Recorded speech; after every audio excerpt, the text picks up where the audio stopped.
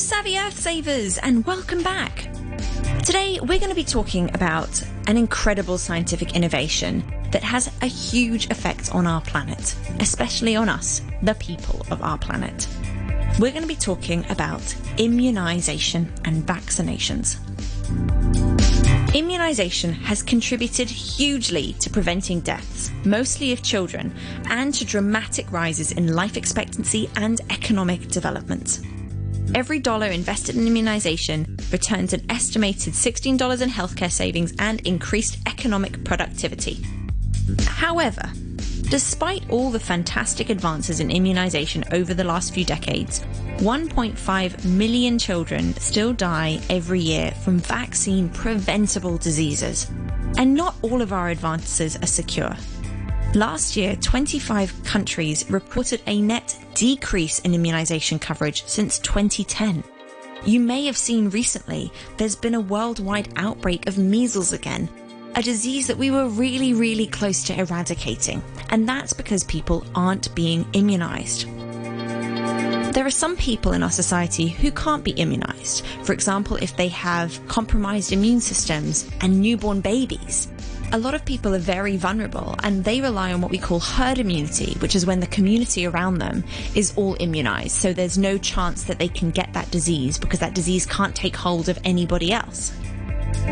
There are still a lot of myths around immunization, and this has been discouraging parents from immunizing their children. But it's just not true. So we're going to have a look at some actual key facts about immunization. 1.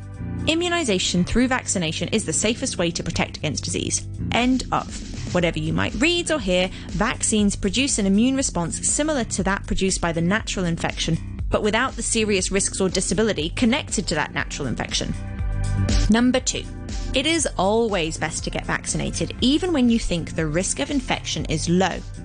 This is the problem we have now. Deadly diseases that seem to have all been eradicated have a nasty habit of making a comeback when immunization rates drop. Only by making sure everyone who can get their jab gets their jab can we keep the lid permanently on vaccine-preventable diseases. We shouldn't have to rely on people around us to stop the spread of disease. We have a responsibility to do what we can. 3. Combined vaccinations are safe and beneficial. So giving several different vaccines at the same time has no negative effect on a child's immune system. It reduces the discomfort for the child or the person because you only have to have the one, and it can save time and money. 4. There is no link between vaccines and autism.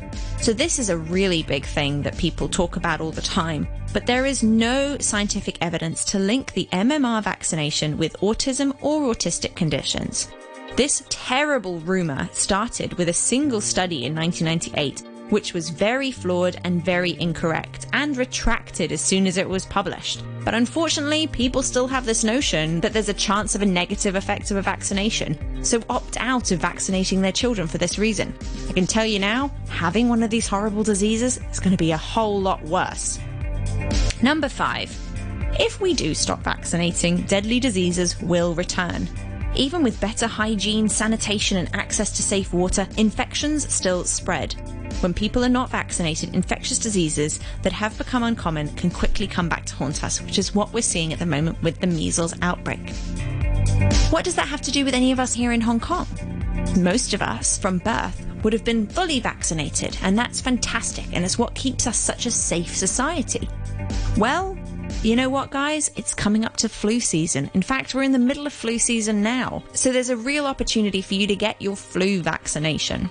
It's not that painful. You only have to get it once, and you will not just be protecting yourself, but you will be protecting some of society's most vulnerable people too. The more people who are vaccinated against the flu and the most common strains of the flu, the more people who are protected, and the less likely it will get a grip and really hurt people this season. So, have you got your flu vaccination? Go on, be brave and go get it. Until next week,